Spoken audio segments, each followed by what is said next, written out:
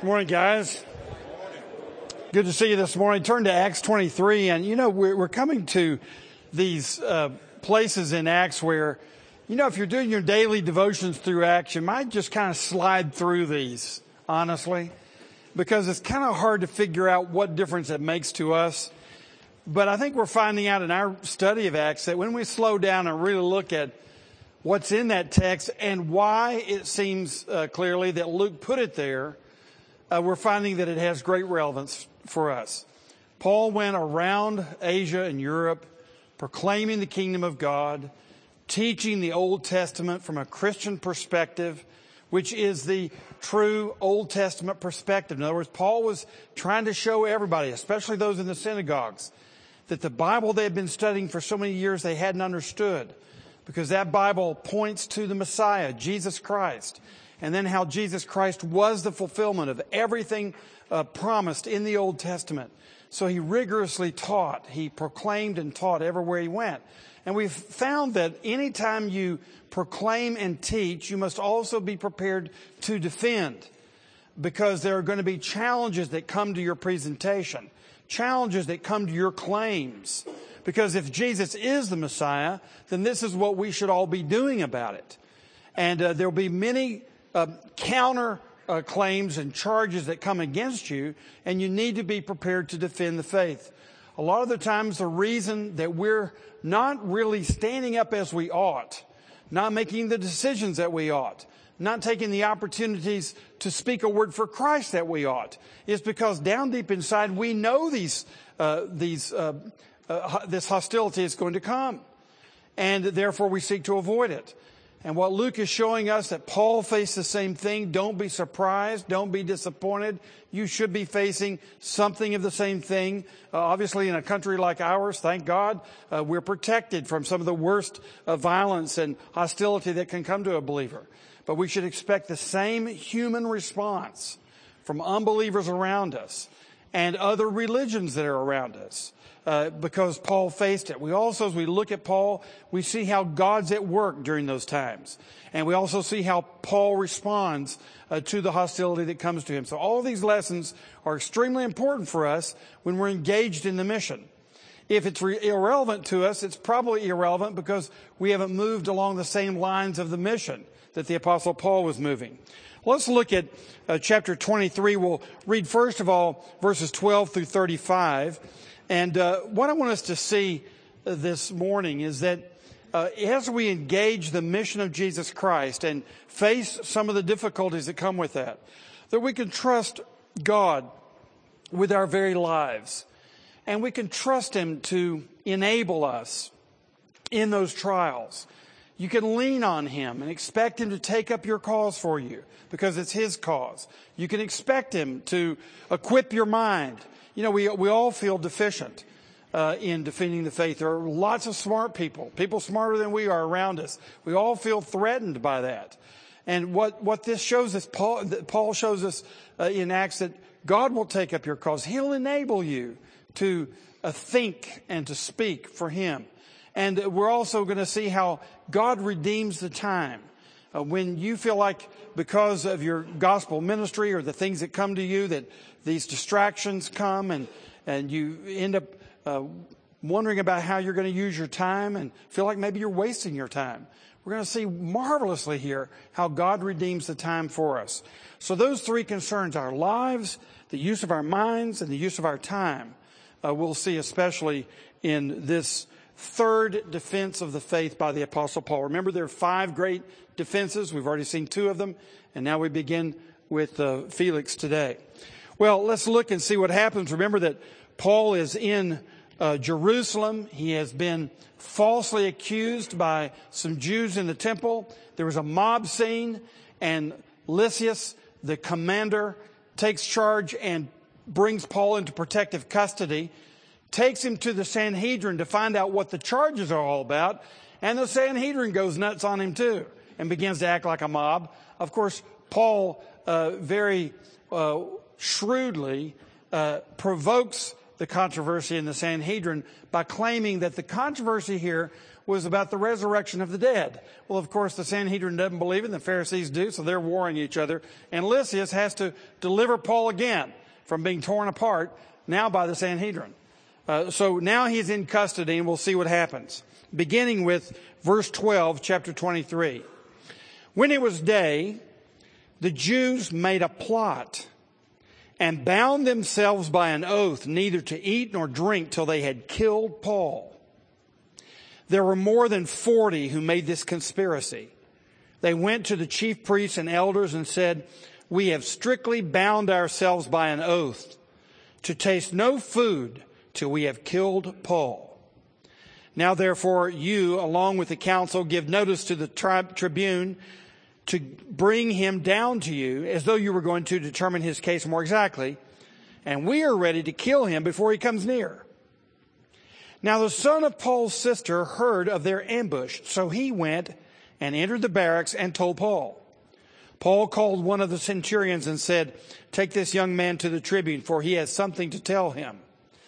So he took him and brought him into the tribune and said, "Paul, the prisoner, called me and asked me to bring this young man to you, as he has something to say to you." The tribune took him by the hand and going aside asked him privately, "What is it that you have to tell me?" And he said, "The Jews have agreed to ask you to bring Paul down to the council tomorrow, as though they were going to inquire somewhat more closely about him. But do not be persuaded by them, for more than 40 of their men are lying in ambush for him, who have bound themselves by an oath neither to eat nor drink till they have killed him. And now they are ready, waiting for your consent." So the tribune dismissed the young man, charging him, "Tell no one that you have informed me of these things." Then he called 2 of the centurions and said, "Get ready 200 soldiers with 70 horsemen and 200 spearmen to go as far as Caesarea at the 3rd hour of the night. Also provide mounts for Paul to ride and bring him safely to Felix the governor." And he wrote a letter to this effect: "Claudius Lysias, to His Excellency the Governor Felix, greetings. This man was seized by the Jews and was about to be killed by them when I came upon them with the soldiers and rescued him, having learned that he was a Roman citizen. And desiring to know the charge for which they were accusing him, I brought him down to their council. I found that he was being accused about questions of their law, but charged with nothing deserving death or imprisonment. And when it was disclosed to me that there would be a plot against the man, I sent him to you at once, ordering his accusers also to state before you what they have against him." So the soldiers, according to their instructions, took Paul and brought him by night to Antipatris. And on the next day, they returned to the barracks, letting the horsemen go on with him. When they had come to Caesarea and delivered the letter to the governor, they presented Paul also before him. On reading the letter, he asked what province he was from. And when he learned that he was from Cilicia, he said, "I will give you a hearing when your accusers arrive." And he commanded him to be guarded in Herod's praetorium. What we want to learn in this first section that we're studying this morning is that when you defend the faith, God will defend your life. When you defend the faith, God will defend your life. You'd say, well, what about the martyrs? Looks like we have a lot of dead people who are defending the faith. Just wait. You'll see them come back to life. Remember, we believe in the resurrection of the dead. God will protect and defend your life. He cherishes your life. And yes, you may be killed in this life, but we believe in the resurrection. So we serve knowing that we will be infinitely rewarded for the least little thing that we do. And you can trust Him with your life. And oftentimes in this life, as in the case with the Apostle Paul, you can clearly see the hand of God in protecting the life of His servant. Our lives will not be over until God decides they're over. You may as well go ahead and spend your life because your days are already numbered. And it's simply a question of whether you're going to enjoy obeying the Lord between now and then. Now, first of all, there are two main things we want to notice. First of all, God will defend our lives, no thanks to the religious community. Notice it is the religious community who are plotting And not only are these 40 men, by the way, I wondered about those 40 men. They must have been really hungry for a long time after this was over. Those 40 men were plotting to kill Paul. And they go to the Sanhedrin and get the cooperation of the Sanhedrin, presumably the high priest himself, the Pope of this religion. And he agrees to invite Paul to come back for another cross-exam, knowing that Paul will never make it because these 40 men will kill him. This is murderous religious terrorism. And it happens. And people in the name of God, in the name of religion, are killing each other. And if you look around the world, just look at the 20th century at so many of the wars, whether it's Northern Ireland or the Balkans or the Middle East, much of that is just religious wars. People in the name of religion are sanctioning the abridgment of other people's rights, including the right to life. It's amazing what people will do with their religious zeal, which ought to tell us something about religious zeal. Watch out. All the enthusiasm you may claim that you have for your religious position may not be good, true, nor godly. It might just be a matter of your flesh that is attached to your religious preferences.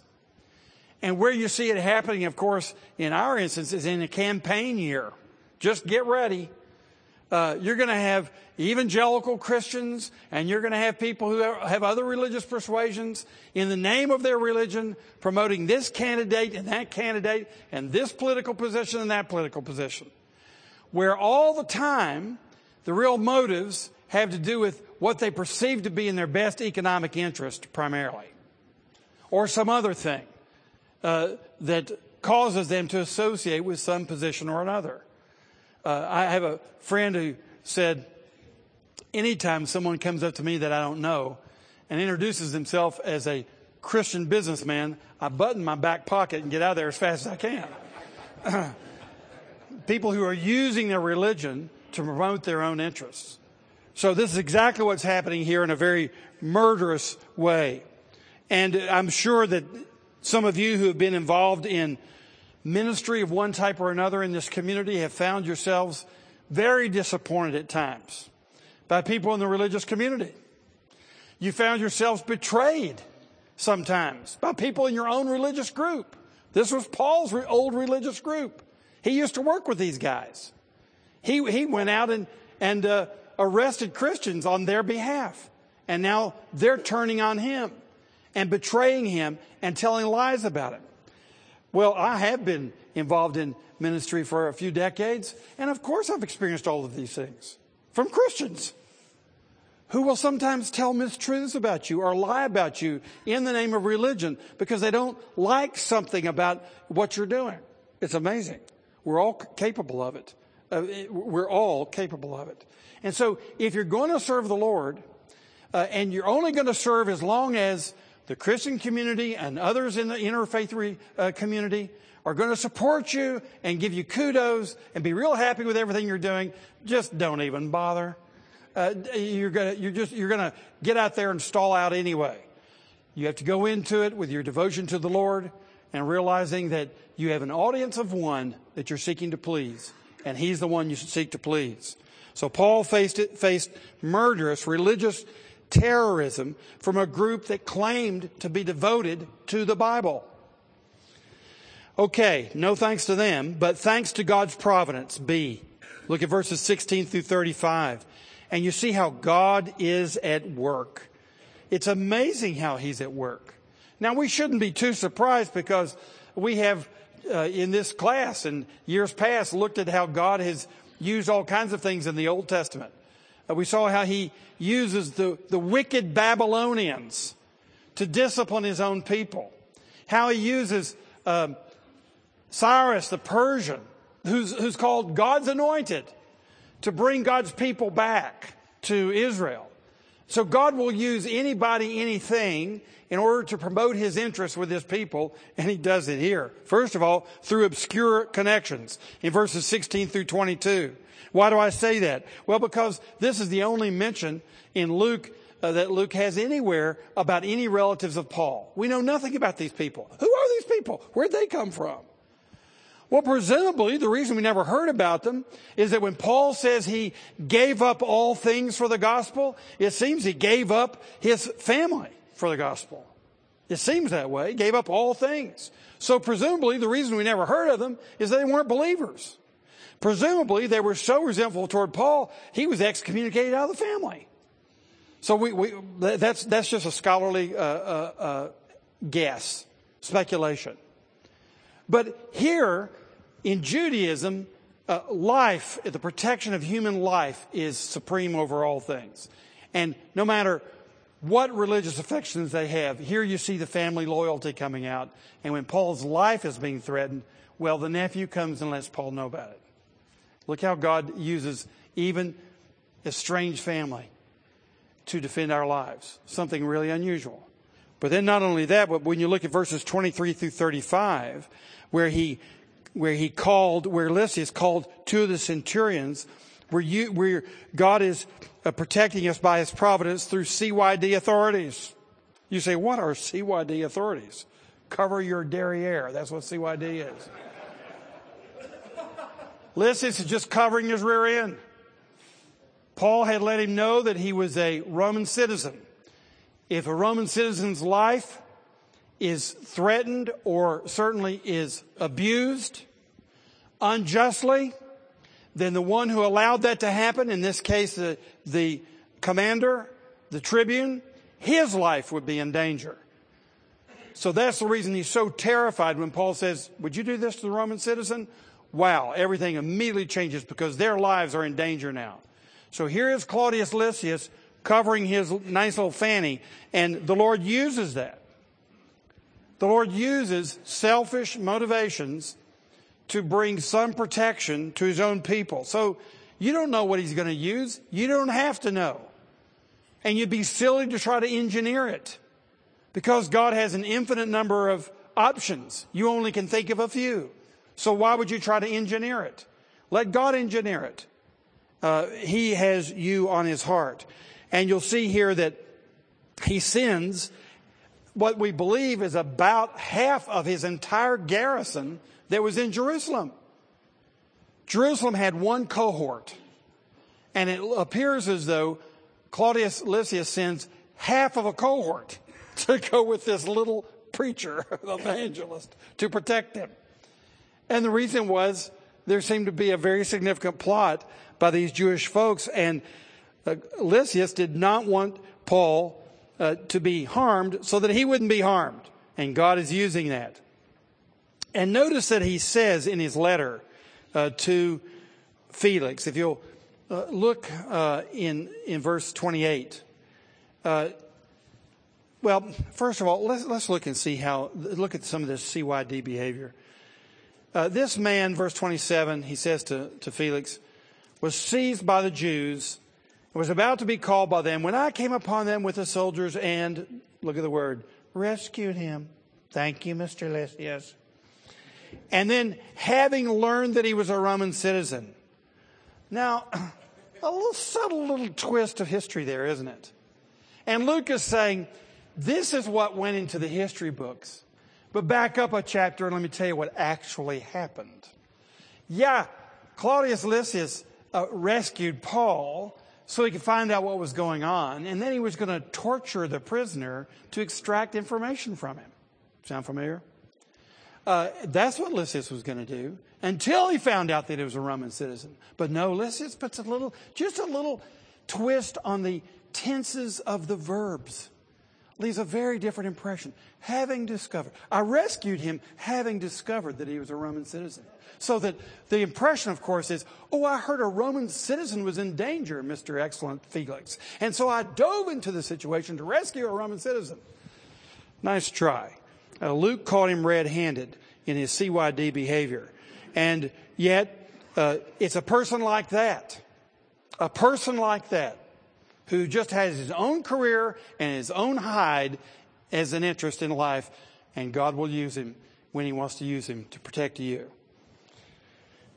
So he then says to him something very important to Luke. And you'll find this 3 times in Acts at least. Where he says in verse 29, but charged with nothing deserving death or imprisonment. That's almost like a refrain in Acts. So that what's happening is Luke's making it clear that Paul was innocent of any civil transgression. And you can trust the Lord with your reputation. You can trust the Lord with your record. You can trust the Lord with your guilt or innocence. As a matter of fact, when you trust in Jesus Christ, Christ's complete innocence becomes your innocence. But beyond even that, when you've not broken the law, or you've not violated someone's rights, or you've loved somebody and they're going to accuse you of the opposite, you can just leave it with the Lord. His record is the record that matters. It's this record, His word, that matters. Then notice that they presented Paul before him, and on reading the letter, he asked what province he was from, and he says he was from Cilicia. And this, of course, is of interest because Felix only had a certain realm to govern. He wanted to be sure that he was governing properly and that this man, Paul, was from one of his areas, and he was, in fact, ruler over Cilicia as well, so the case was properly before him. All right, here's what we see. When you defend the faith, God will defend your life. He's got all of history in control. He has not only the church under His control, over which He is the head, the saving head, but He has the world under His control. The whole world is in His hands, and He can use anything that He wants to, good or evil, to protect you, His people, and He will. Now, secondly, let's look at chapter 24, and we'll look at verses 1 through 21 to begin with. And here we're going to see that when you defend the faith, God will enable your mind. When you defend the faith, God will enable your mind. He will help you to think. He'll help you to speak. He'll give you wisdom. And you just need to cast yourself on His mercy and ask Him for wisdom. James says we don't have wisdom because we don't ask. And oftentimes you get into a problem and you start working that problem, trying to figure it out and come up with a solution. And then about 3 hours later, you realize you hadn't even said a word to the Lord in prayer. Just ask Him at the very beginning. You'll save yourself a whole lot of time. Ask Him, and He will enable your mind. Let's look at the text, chapter 24, verse 1. And after 5 days, the high priest Ananias came down with some elders and a spokesman, one Tertullus. They laid before the governor their case against Paul. And when he had been summoned, Tertullus began to accuse him, saying, "Since through you we enjoy much peace, and since by your foresight, most excellent Felix, reforms are being made for this nation, in every way and everywhere we accept this with all gratitude. But to detain you no further, I beg you in your kindness to hear us briefly. For we have found this man a plague, one who stirs up riots among all the Jews throughout the world, and is a ringleader of the sect of the Nazarenes. He even tried to profane the temple, but we seized him. By examining him yourself, you will be able to find out from him about everything of which we accuse him." The Jews also joined in the charge, affirming that all these things were so. And when the governor had nodded to him to speak, Paul replied, "Knowing that for many years you have been a judge over this nation, I cheerfully make my defense. You can verify that it is not more than 12 days since I went up to worship in Jerusalem, and they did not find me disputing with anyone or stirring up a crowd, either in the temple or in the synagogues or in the city. Neither can they prove to you what they now bring up against me. But this I confess to you, that according to the way which they call a sect, I worship the God of our fathers, believing everything laid down by the law and written in the prophets, having a hope in God, which these men themselves accept, that there will be a resurrection of both the just and the unjust. So I always take pains to have a clear conscience toward both God and man. Now, after several years, I came to bring alms to my nation and to present offerings. While I was doing this, they found me purified in the temple without any crowd or tumult. But to some Jews from Asia, they ought to be here before you and to make an accusation, should they have anything against me. Or else let these men themselves say what wrongdoing they found when I stood before the council, other than this one thing, that I cried out while standing among them, it is with respect to the resurrection of the dead that I am on trial before you this day." All right, let's pause here. When you defend the faith, God will enable your mind. First of all, He'll do it against all odds. Against all odds. You'll be in a situation where you don't think that you're able at all to handle it and to stand up for the gospel and to represent Jesus Christ. And He will do it against all odds. What are the odds here? Well, here's the way John Stott put it if you read his commentary. He says, the chances for the Apostle Paul in this situation were the same chances of a butterfly facing a steamroller. That's about the chance that Paul had. Now let me tell you why. Felix, who reigned in Caesarea over the entire Palestinian area from 52 AD to 59 AD, was one of the most wicked and vicious and violent rulers the Jews had ever seen. Anytime there was any sort of an uprising by the Jews, his strategy was singular. Wipe them out. And he crucified many, many Jews because they had simply caused political trouble. So if there was one guy in the land you never messed with, it was this man, Felix. Felix was born a slave in Caesar's household. He got his freedom and used connections from his brother and other people to begin to marry in to the emperor's family. And as a matter of fact, Drusilla, his wife, was a Jewess. Drusilla was a beautiful woman. She was married to another man. Felix wanted her. And so he conspired to take her away from another man. This is how he got her. Felix himself was married 3 times. His first marriage was to someone in the imperial household. He was a social climber, and as Tacitus, the great historian, says, he ruled viciously and violently. He ruled like a king. He ruled as a king, but ruled like a slave. He was a very violent man. So Felix was not a person that you wanted to appear before with the rulers of an entire nation saying that you were a troublemaker. Paul had virtually 0 chance. Now, who is it that's going to testify against Paul? Well, let's just bring the head of the Supreme Court, the Chief Justice of the Supreme Court. Let's let him argue the case.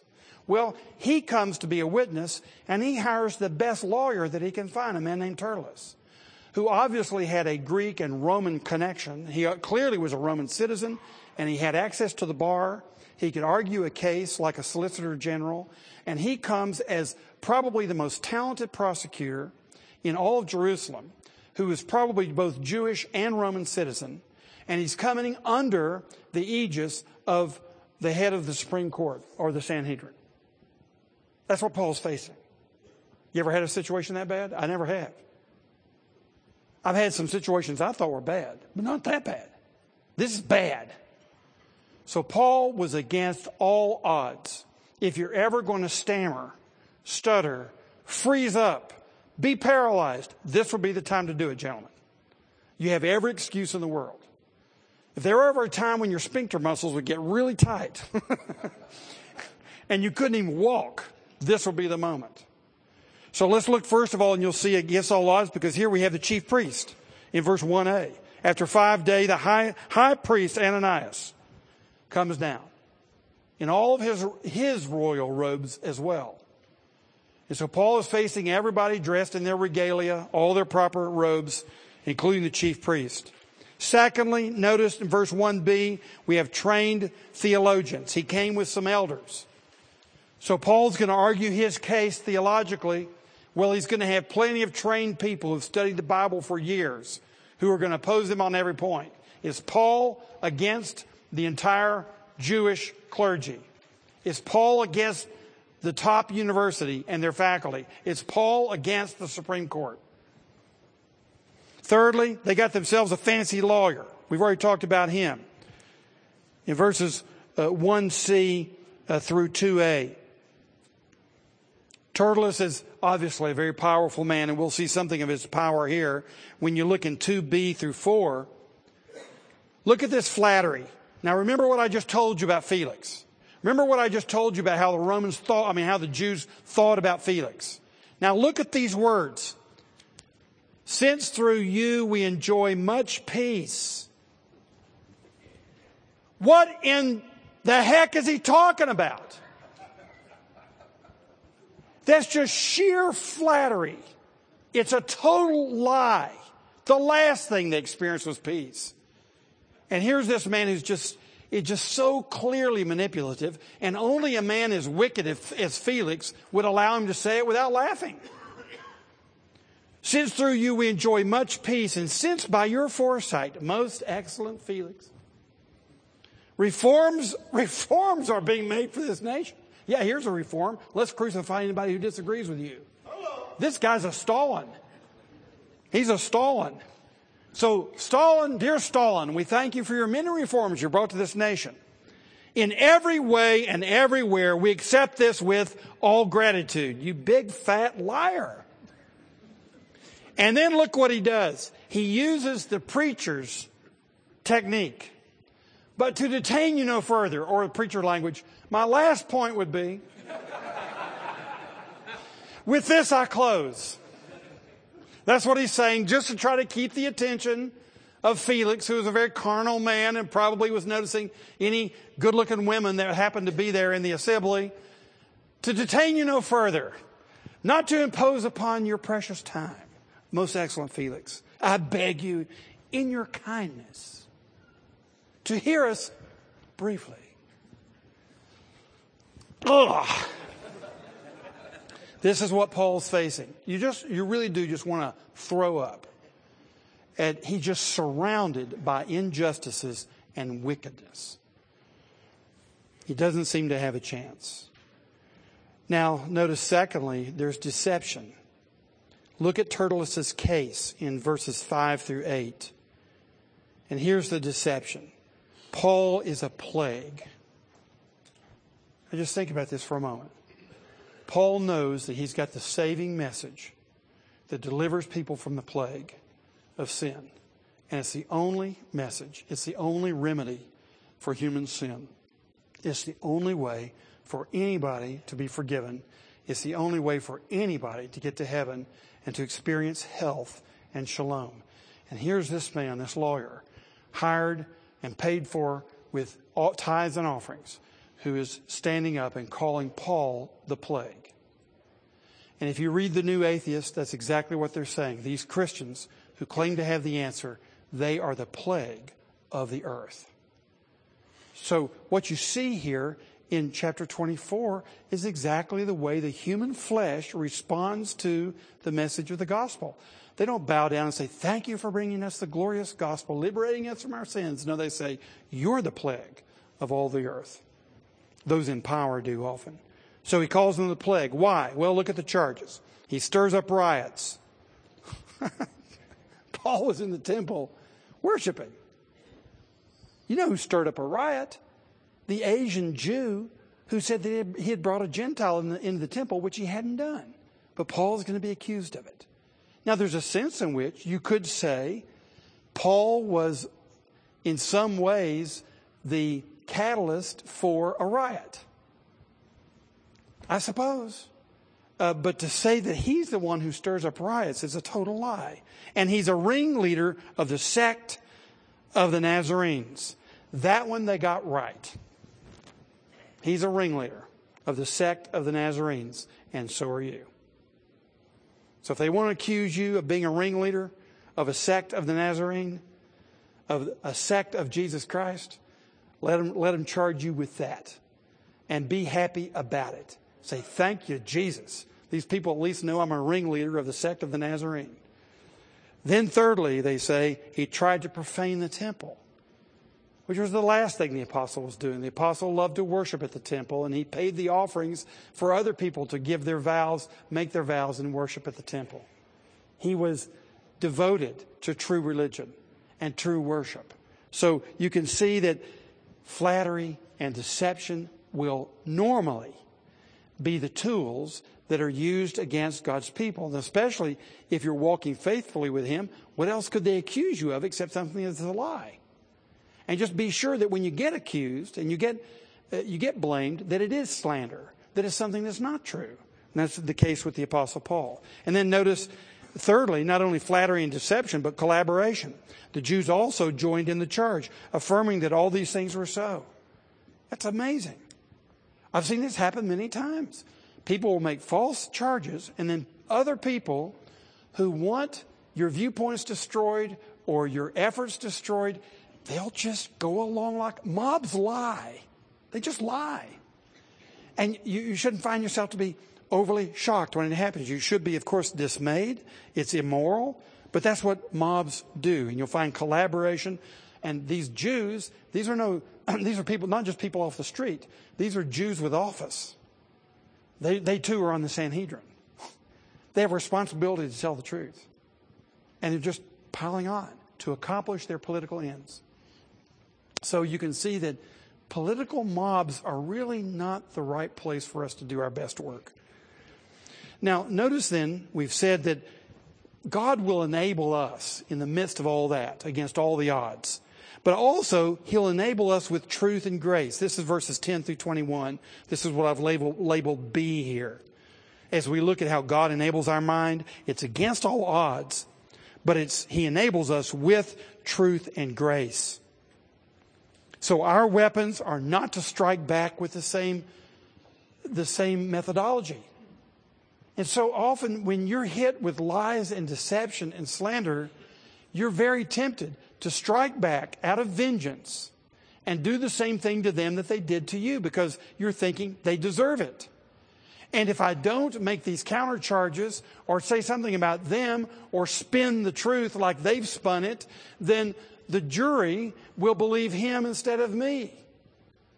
And once you get into that, you are no longer defending the faith, you're defending yourself. And you've taken the role of God right out of His hand. And we've already seen that He has an interest in defending your life. And He can use remote people, and He can use unjust people who are only interested in CYD, and He can use anything He wants to, but you've decided you're going to do it your way. And you're going to use their methods to counterattack them instead of trusting in the Lord.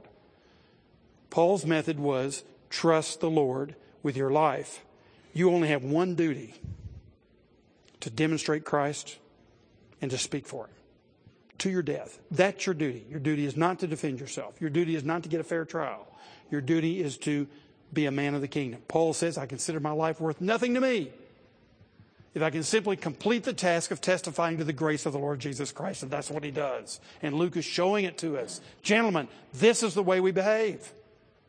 And we're willing to lose everything before we would lose our trust and our testimony in the Lord Jesus Christ. So here you go, with truth and grace. First of all, notice what Paul does. He does give proper respect. And you want to throw up when you're listening to Tertullus give his flattering words that he doesn't believe and nobody else believes to Felix in order to manipulate him. And in reaction, you want to just say, hey, Felix. No, Paul doesn't do that. He says, knowing that for many years you have been a judge over this nation. That's not flattery, that's just the truth. He doesn't say anything that's untrue. Now, if he has something positive to say to a ruler, he'll say it. If he doesn't have anything positive to say, you notice how carefully he chooses his words. He's not going to flatter, but he's not going to be disrespectful. Notice how carefully Paul chooses his words here. He thought about this. I can assure you that while Tertullus was giving his speech, Paul was thinking, what am I going to say? I could never compare the positive words Tertullus has said to any words I could honestly say. What in the world can I say? There's not much to say to a man like that. He's very wicked, very vicious, and very destructive. So you just say, you've been the judge for a long time. It's kind of like saying, well, there's a point. You make no judgment at all. Someone gives you their opinion. Now, there's an opinion. Paul says, there's a judge. Knowing that for many years you have been a judge over this nation, I cheerfully make my defense. And Paul doesn't say whether he's cheerful about Felix or cheerful about himself, but he's just saying, I'm cheerfully here because I'm before the ruler of the nation. And that's all he needs to say. That's all he can say to a wicked man. But he shows proper respect. When we get to his appearance before Herod Agrippa II, you'll see some exquisite courtly behavior by the Apostle Paul in giving respect. And when you go to court, if you're a lawyer, you know you should be giving respect. You have to give respect in order to have access to the bar. But you should give respect that's not just what it takes to have access to the bar or to manipulate the judge. You ought to be giving respect because you recognize that God has ordained all authorities. And the respect you're giving is the honor you actually want to give to the Lord himself. These are his agents, wicked though they sometimes are. And you show proper respect. Watch out for yourselves, brother. Then with logical force, he says to him, you can verify these things. So Paul's not going to say anything that cannot be proven, which was, of course, a principle of law. Why would you state any opinion in making a case in law if you can't prove it? Because all that a proper jurist should consider is what you can prove. There may be some true things, but if you can't prove them, they're not helpfully admitted in court. What you want to admit before the court is what you can prove. And Paul is simply saying, I'm going to say some things that you can verify. So, Your Honor, this will not be rocket science. I'm going to make some statements, and you can verify them with witnesses. That's what he's saying. So the Lord gave him the presence of mind to realize he doesn't need to go down these rabbit trails, things that can't be proven, false charges that were made. Let's just stick with what's proven. And God gave him a clear focus. And here's why, gentlemen. Paul had already entrusted his life to the Lord. He had already died to himself. There was nothing to defend.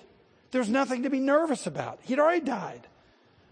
Felix couldn't do anything to Paul that Paul hadn't already done to himself. Paul had already killed himself. And all of his selfish interests. So if you take my life, you just get me home sooner. It'll be a lot easier when I get to paradise. Paul had already died. So God then could give him presence of mind to focus on the task ahead. So he uses logical force. And Paul denies treason and he denies heresy.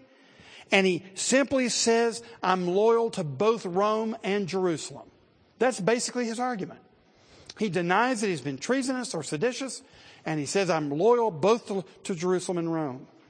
And that's a point that Luke's making. Christians are not disloyal to the church, nor disloyal to the state. And we should be able to verify that. Those are the lives that we're living. And that has been the heritage of Christians throughout. Thirdly, notice that Paul comes forth with gospel content. And I want us to look at this for a moment because, boy, is this significant. And we see that from the results in just a moment from Felix himself. But Paul gives gospel content. First of all, look at verse 14, 15. This is where it is. I confess to you. Here's his confession.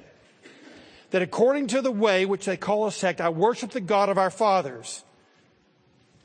So Paul says, I am worshiping the God of the Bible. I'm worshiping the God of the church. He's identifying with the people of God. That's the first thing. I'm not some strange outsider. I'm an insider. I belong to God's people. The second thing that he does is he adheres to the Bible. Look at verse 14. He says, believing everything laid down by the law and written in the prophets.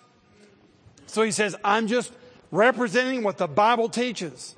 And he says it before all of these theologians, all of these scholars. He can say, my conscience is bound to the Word of God.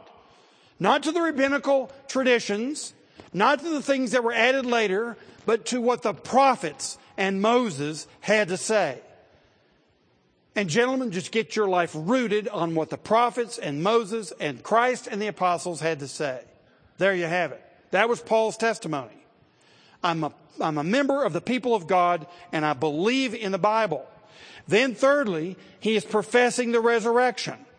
And he's basically making the point that this is what the dispute is over. It's not over political sedition. Tertullus would want to make you think I'm one of those Jewish zealots who are trying to overthrow the Roman government. That is not the case. I'm a member of the church of the Lord Jesus Christ. I believe in the Bible. And the dispute here is about the resurrection. Because I believe in the resurrection of the just and the unjust, of the righteous and the wicked. Gentlemen, the resurrection, the bodily resurrection is not just for believers. Unfortunately, for unbelievers, there'd be a bodily resurrection for them too. And if you ever want to see kind of how this works out, just go to the Sistine Capella, the Sistine Chapel. And there you'll see the big mural on the wall behind the altar. And you'll see the righteous going up to be with the Lord and the wicked going down into the lower realms. It's an awesome display artistically of the last day. So we all get our bodies back to receive back the judgment for deeds done in the body. You say, well, my stars, I'm going to be judged for all the deeds done in my body. No, the deeds in your body were already judged at Calvary. And that's the reason that you have physical pleasures to look forward to. Not the 70 virgins. Those poor 70 women, just think about that for a moment, you know. But we have pleasures that are beyond anything we've ever known here. Physical, emotional, social, spiritual, especially pleasures waiting for us. Not because of what we've done, but because of what Christ has done in our place. Therefore, in our bodily resurrection, we're glorified like Christ. But there are others who are judged because of the deeds done in their body. They are actually judged for what they did, and they will inevitably and universally be judged to eternal perdition. Paul's preaching that in front of Felix and in front of Drusilla. These people who've done wicked deeds and have not put their trust in the Messiah at all. I mean, Paul is one bold evangelist. He is a man who has clearly already died, because he should expect, humanly speaking, after a sermon like that, not only his days are numbered, his moments are numbered. He should expect that just as Jesus Christ was whipped by Pilate's men and dragged out to Calvary, Paul should have every expectation that's what's going to happen to him. But he refused to compromise the message of the truth because he wanted to live. The point, gentlemen, is not your survival. The point is you're honoring and glorifying Jesus Christ with your body right now, because you know your body's coming back. And you just soon die now as later. And when you're following Christ, if you're going to face the challenges that come, the only way you can do it is to die now, to all those things you long for. Well, so we see God in His enabling power enables us to speak truth and grace. So with proper respect, with logical force, with gospel content, and with a clear conscience. Number 4, verses 16 through 21. Here he says it again. We looked at this issue of conscience last time. Paul says it again right here. So I always take pains to have a clear conscience toward both God and man. So I'm first of all speaking in the presence of God, and therefore you will hear truth and grace from me. Secondly, I'm going to love my neighbor, and I'm not going to manipulate him or deceive him or slander him, even if he slanders me. Now there's the testimony of a Christian man with a clear conscience. And when I violate what is truth, like speaking unkindly to the high priest like he did 12 days before, I'm going to confess my sins. And therefore I have a clean conscience. And that's the way we do it. That's the reason we confess our sins. Because we want to have a clear conscience. We want to acknowledge that the only one who's perfect is Christ himself. We're not perfect. We're his servants. And that's how we maintain a clear conscience. Now there's what God enables his sons to do when they take up the cross and follow him and engage the Christian ministry. Now, thirdly, look at verses 22 through 27. But Felix, having a rather accurate knowledge of the way, put them off, saying, when Lysias the tribune comes down, I will decide your case. Then he gave orders to the centurion that he should be kept in custody, but have some liberty, and that none of his friends should be prevented from attending to his needs.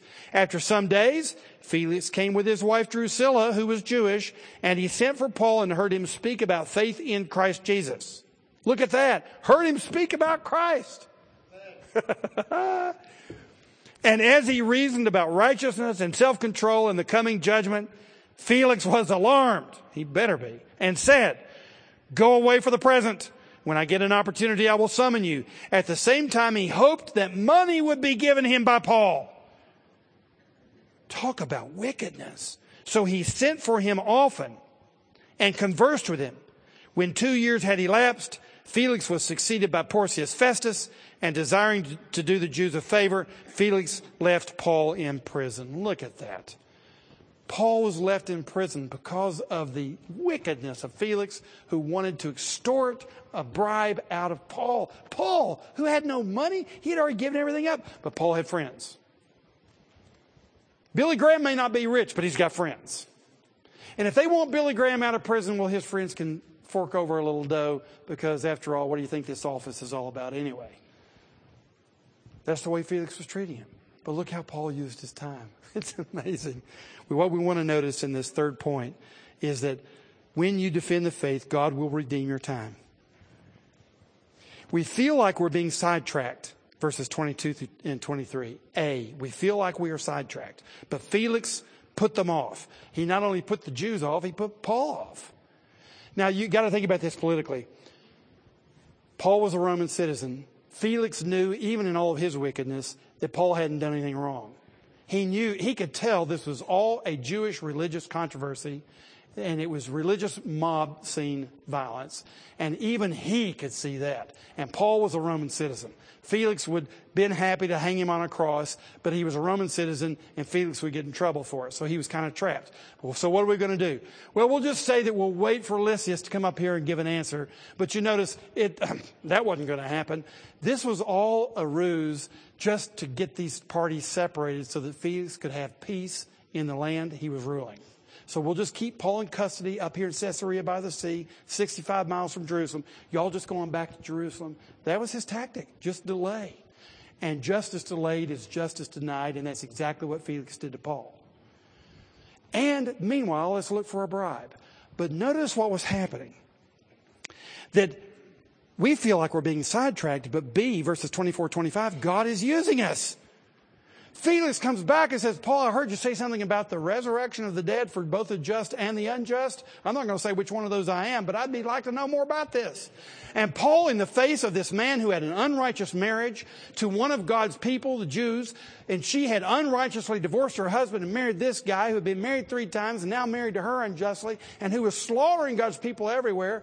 And he's talking to him about the judgment of God. Talk about boldness. And Felix wants more of it.